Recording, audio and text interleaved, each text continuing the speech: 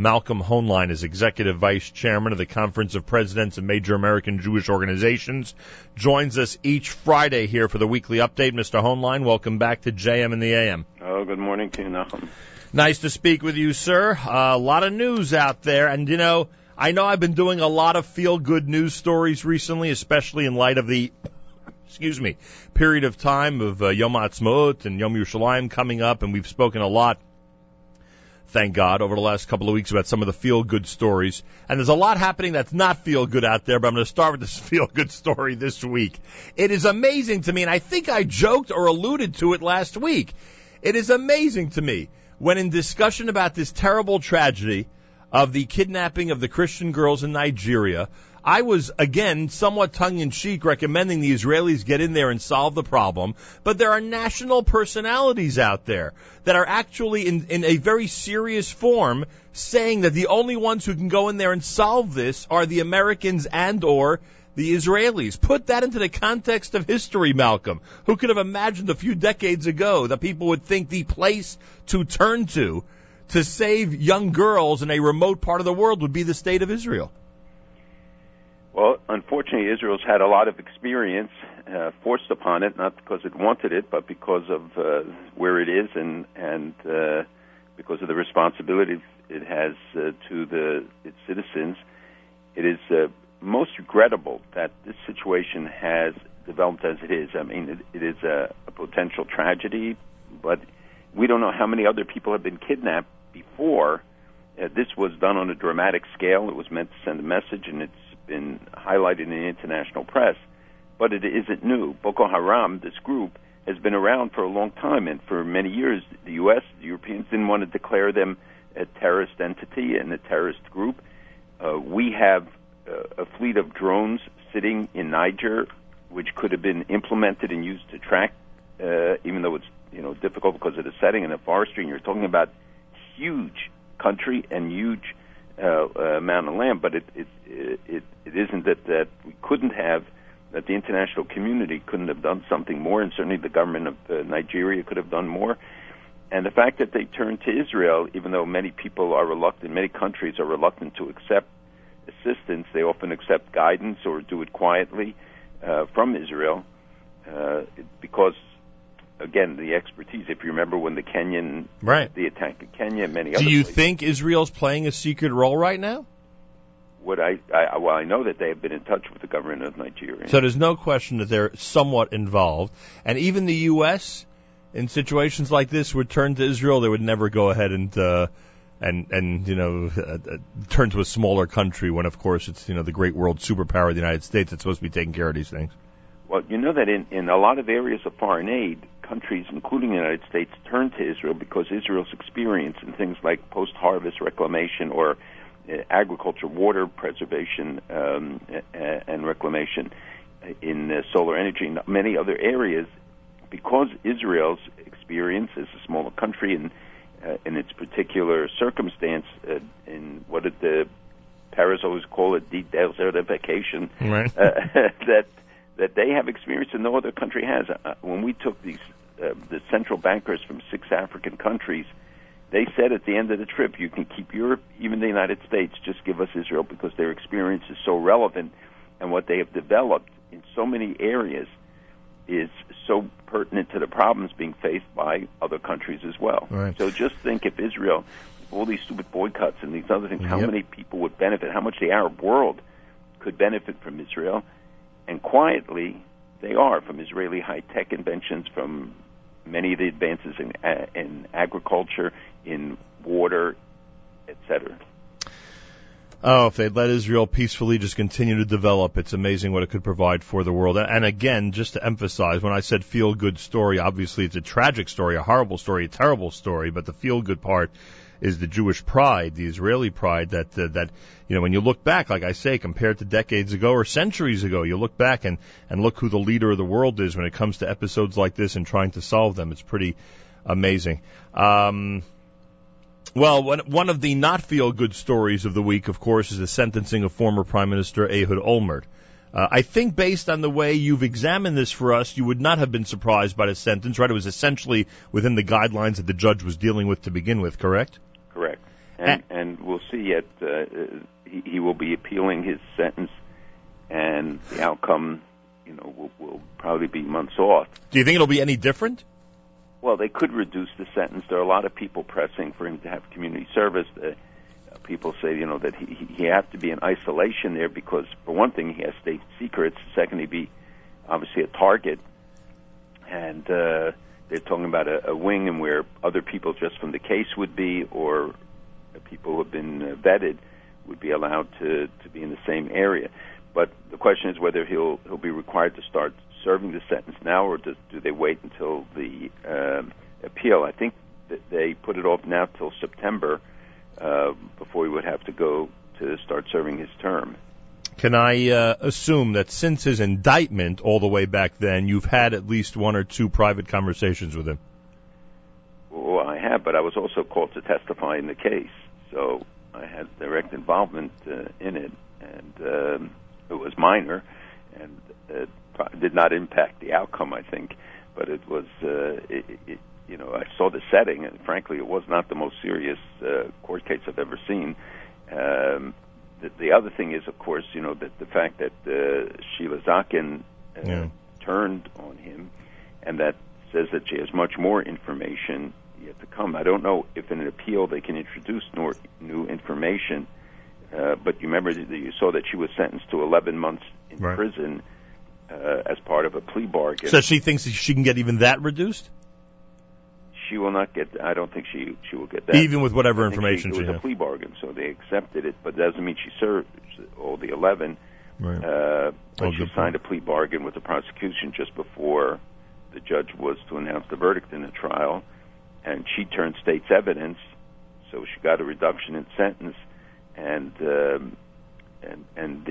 this is related to the Polanski, Rishon Tours, everything else too. It's as you said, not the best story out there. And then toss in the other news story this week on this side of the world of people in the Jewish community accused of funneling $12.5 million from a special education fund, and it was quite a week, you'd have to say, right? Well, unfortunately, it was only one case, and there's too much, and there has to be some reckoning. Yeah, that's for sure. By the way, the reason I asked about private conversations with Olmert is someone mentioned to me that he was confident he would again become Prime Minister of Israel. Now I assume that would be impossible. But can you, without revealing too much of the private conversation, can you verify that it's likely that he really thought he'd be Prime Minister again? In the beginning of the trial, after he got off on several of the charges, he was convinced, I think, that he would get off on this. Sometimes you become arrogant, which is what leads to doing these acts. Right. Sometimes necessity may generate it, a motivation to cut the corners or to take actions, and you get deeper and deeper into it. I can tell you that I dealt with him hundreds of times during his tenure as mayor, inviting him to New York, having him here, and he never asked for anything, ever. So, and many other people have expressed the same thing. So here you have a case that develops. I guess the opportunity presented itself for significant remuneration for facilitating the development project at the Holy Land, and they succumbed to it. But I think certainly he believed early on that he was going to be exonerated and will come back to head one of the parties. Wow. And be Prime Minister again. Was that your testimony, by the way? He never asked for anything ever? Was that the essential part of your testimony? That was an essential part of my testimony. That's why they summoned me, because originally it was the police that asked me. But that would be the soundbite from the testimony. I would say that was a soundbite. All right. The trip to Japan that the Prime Minister of Israel took, how significant was it a week later? Well, he's still there. He's still traveling. Oh, he's still in Japan? On his return, way back, actually. Wow. Today. Man knows how to vacation. It's no vacation, believe me. It works very hard when he travels, and this was a very important visit. Japan is a critical country, and the fact that they could hold this press conference and identify the common challenges the two countries face from hostile enemies, and said that they would work together on defense security and other issues. Japan is still an economic powerhouse. Its developments in high tech and other areas are certainly coincident with Israel's developments. What was the security comparison he made? He said, we have Iran and you have, what was it, North Korea? North Korea? I think it was North Korea. And the challenge of the islands, right, where they're being threatened. So so they talked about the common challenges and opportunities and experience, again, that Israel has to offer. It is part of that remarkable story that you allude to that people don't know, don't want to hear about, but the countries look and say, this little country, is going to be water sufficient, maybe the first to reach the status as it is without the natural resources. It's going to be energy sufficient. It is certainly pioneering the way in security and in high-tech areas, and it becomes very desirable.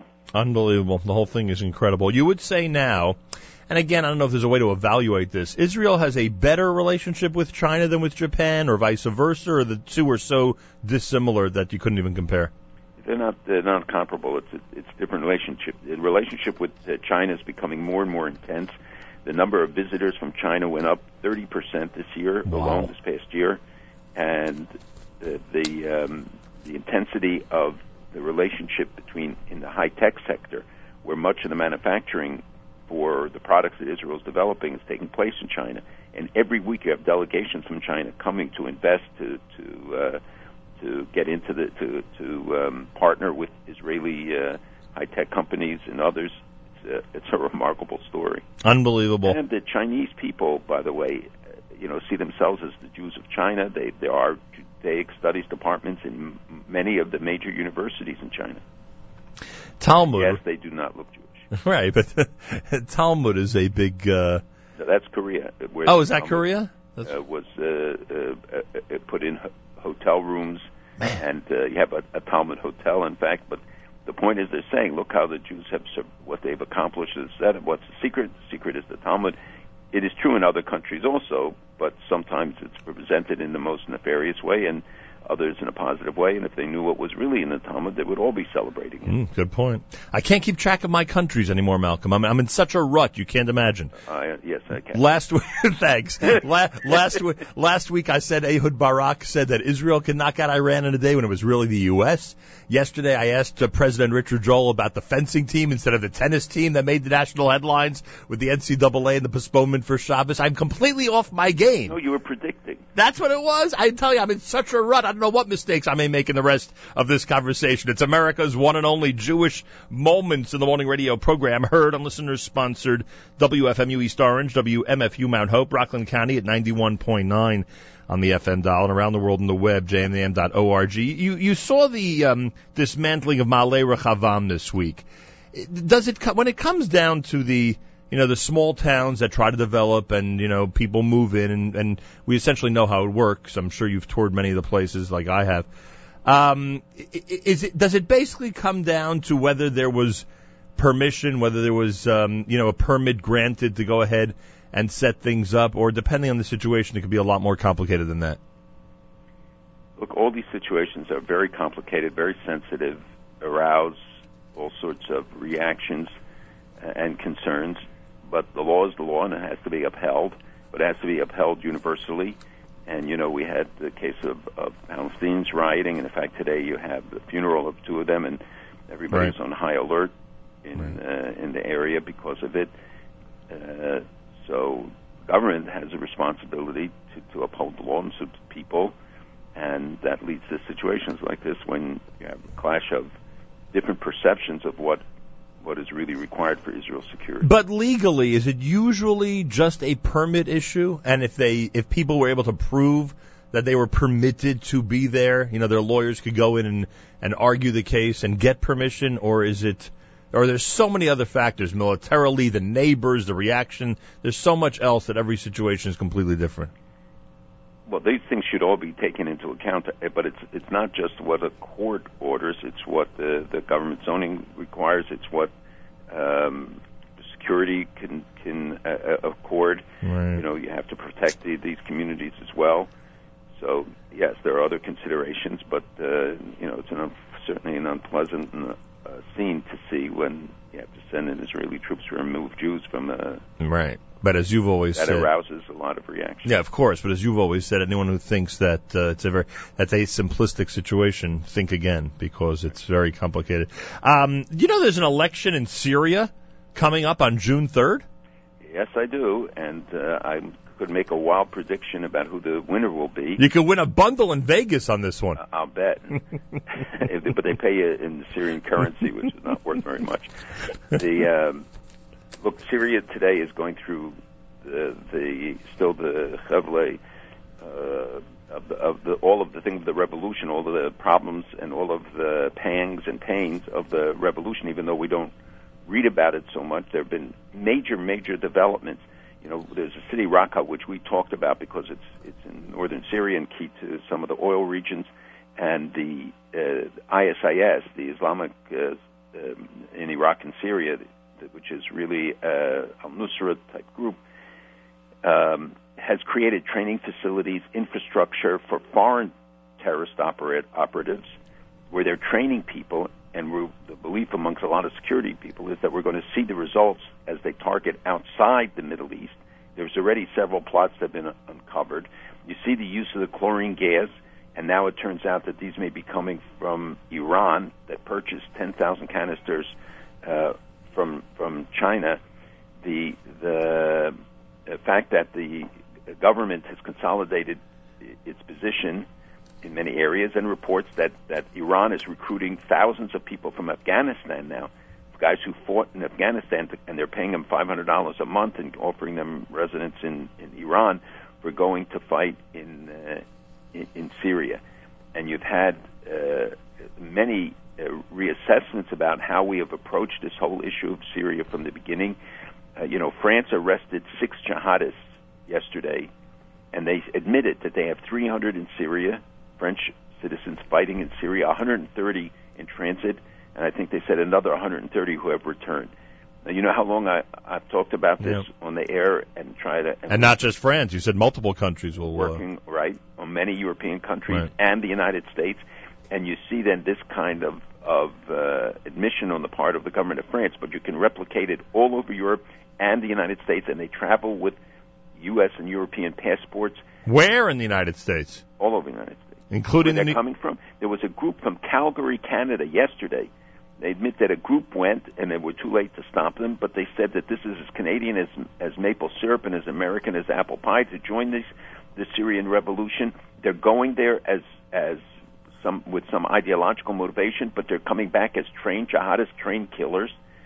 And I saw Fabius, the foreign minister of France this week, speaking here, said that the U.S., France, the U.K. all erred in not taking the military action that had been planned to strike in the Damascus region. You remember 2 years ago when they could have, a year ago when they could have acted, and we reached an accord over the chemical weapons. But in fact, much of the chemical weapon infrastructure remains and Syria has not destroyed it, and they still retain a percentage of the chemical weapons and are using now the chlorine gas.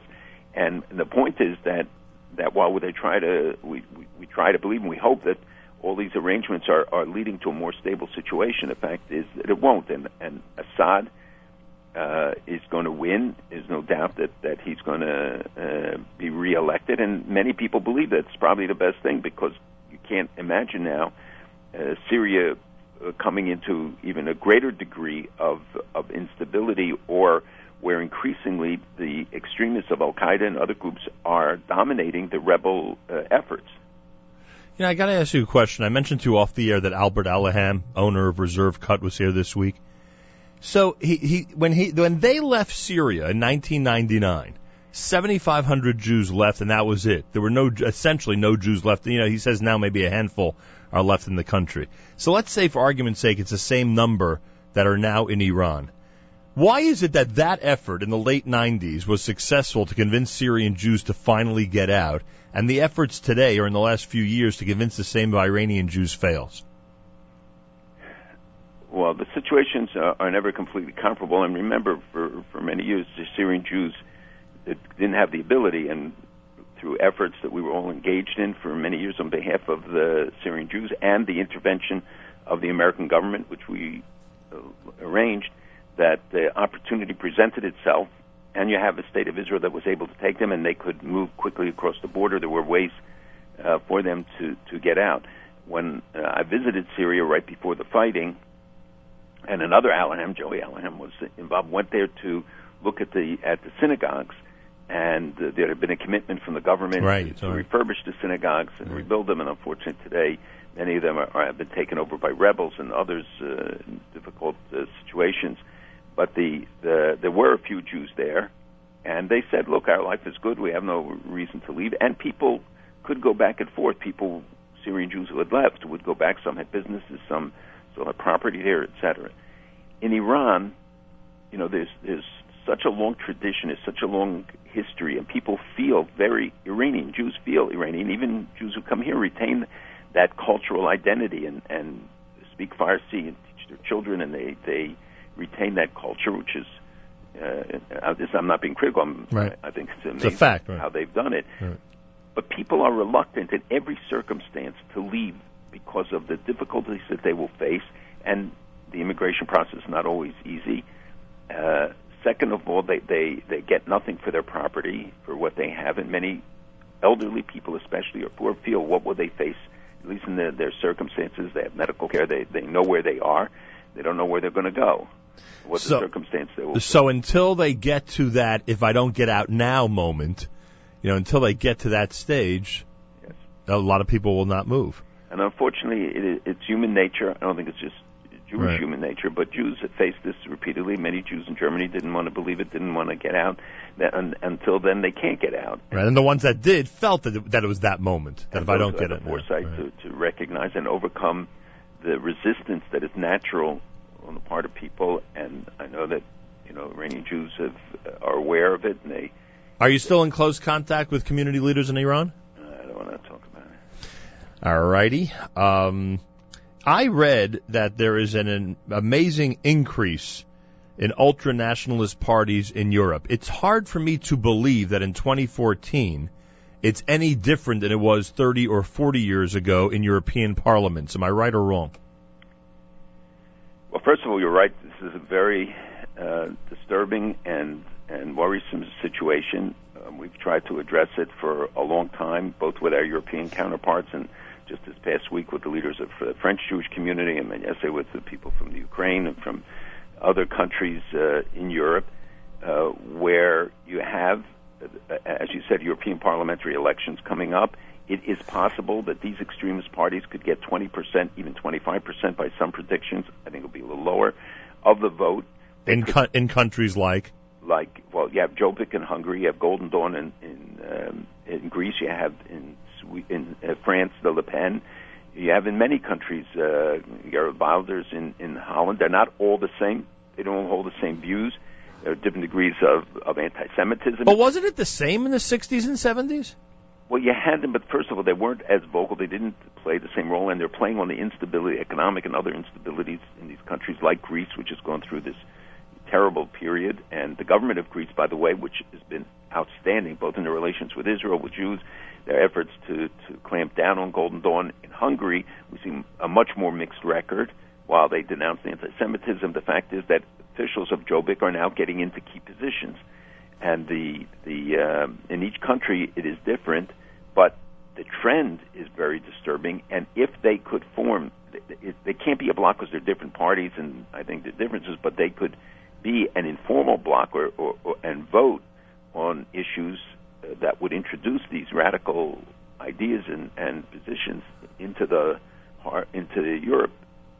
We've seen these trends, the growth of anti-Semitism, the study that was released, and people can agree on different aspects of it, but the trend is certainly... What growth do the Muslim communities, what role does the growth of the Muslim communities in these countries have to do with the growth of these parties? Well, so a lot of this is a reaction to the Muslim the growth of Muslim population, visibility, etc., but I think that they would probably exist regardless. They existed before you had a Muslim population, even if not in the numbers. And you see that they play off the reaction on the immigration issue, other issues that become even more prominent and a rallying points for them. And then you have the radicalism that the Muslim is present in the Muslim populations as well.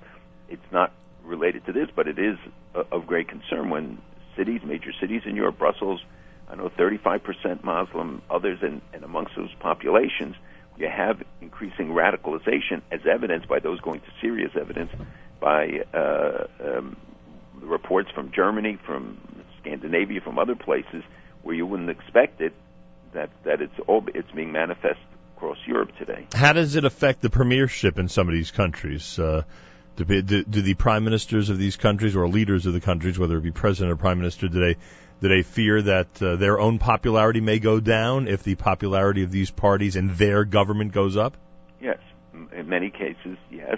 Even in big countries where sometimes when 10% of the population or more are Muslims and they have to be sensitive before an election, although countries like France and Italy, others have had very pro-Israel governments. The government of Greece, which is somewhat different, has been very pro-Israel because they are the Muslims come, but they really use it to transverse into other countries. So they come through Bulgaria, they come through many countries. Once they're in Europe, because of the European Union, they can travel from Poland to many countries, from Hungary to many countries. Right. But the Prime Minister of Hungary spoke to me about this years ago, about the growth of the Muslim population, his concerns, and not because they're Muslim, but because of the radicalization. And in France, in particular, you see how severe, but we've seen it in England, the plots, the activities.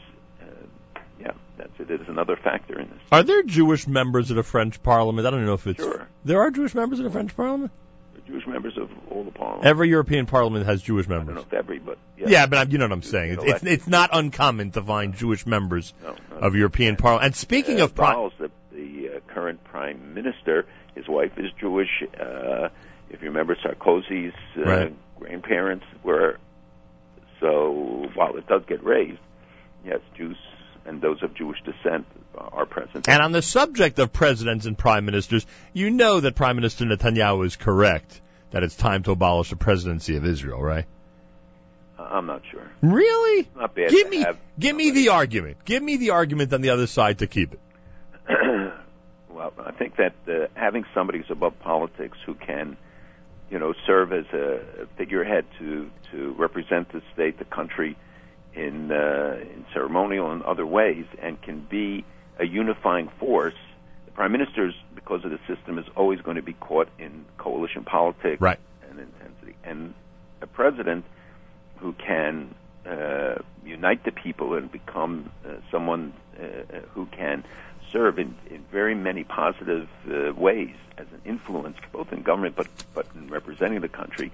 Look, Shimon Peres, whatever reservations some people have about him, the fact is not only his service to the country, but in the world as a whole, he is seen as in a very positive and constructive way because of his life achievements, his positions, the way he articulates, nanotechnology and many other things that he has fostered over the years.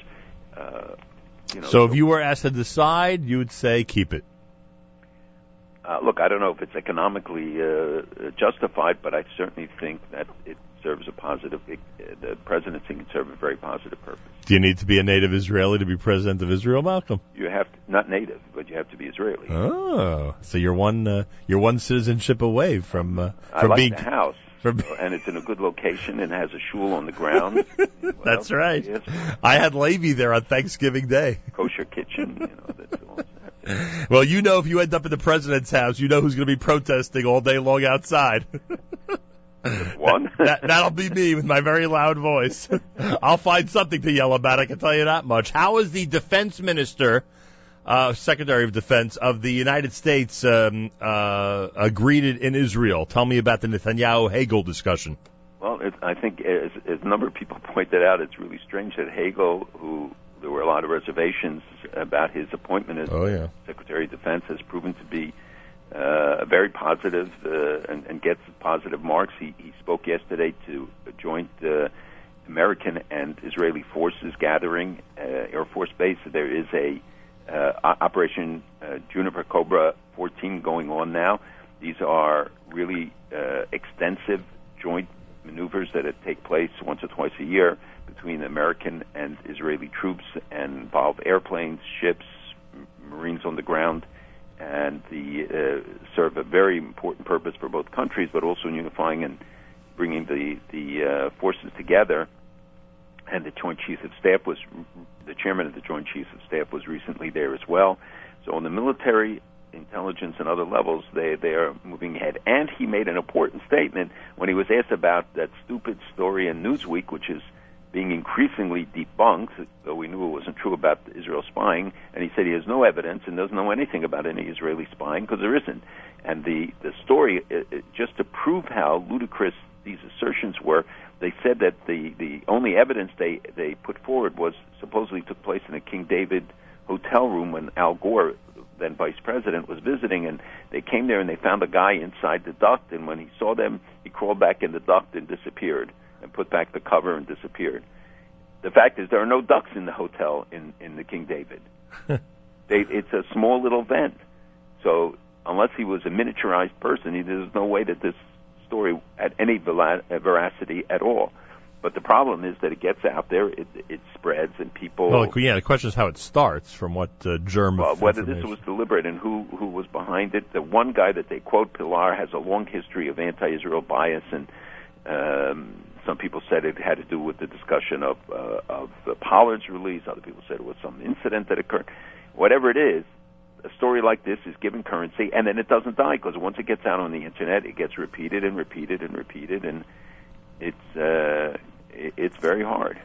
The Pope arrives in Israel next weekend, right? That's right. In a weekend, there's all sorts of controversies about the visit because of the leader of the Orthodox Church in Beirut wants to come, and the Hezbollah is warning him not to come. Ooh. And there was an attack on Christians who were celebrating a holiday the day before yesterday, and the local Muslims in this Nazareth area threw stones on them.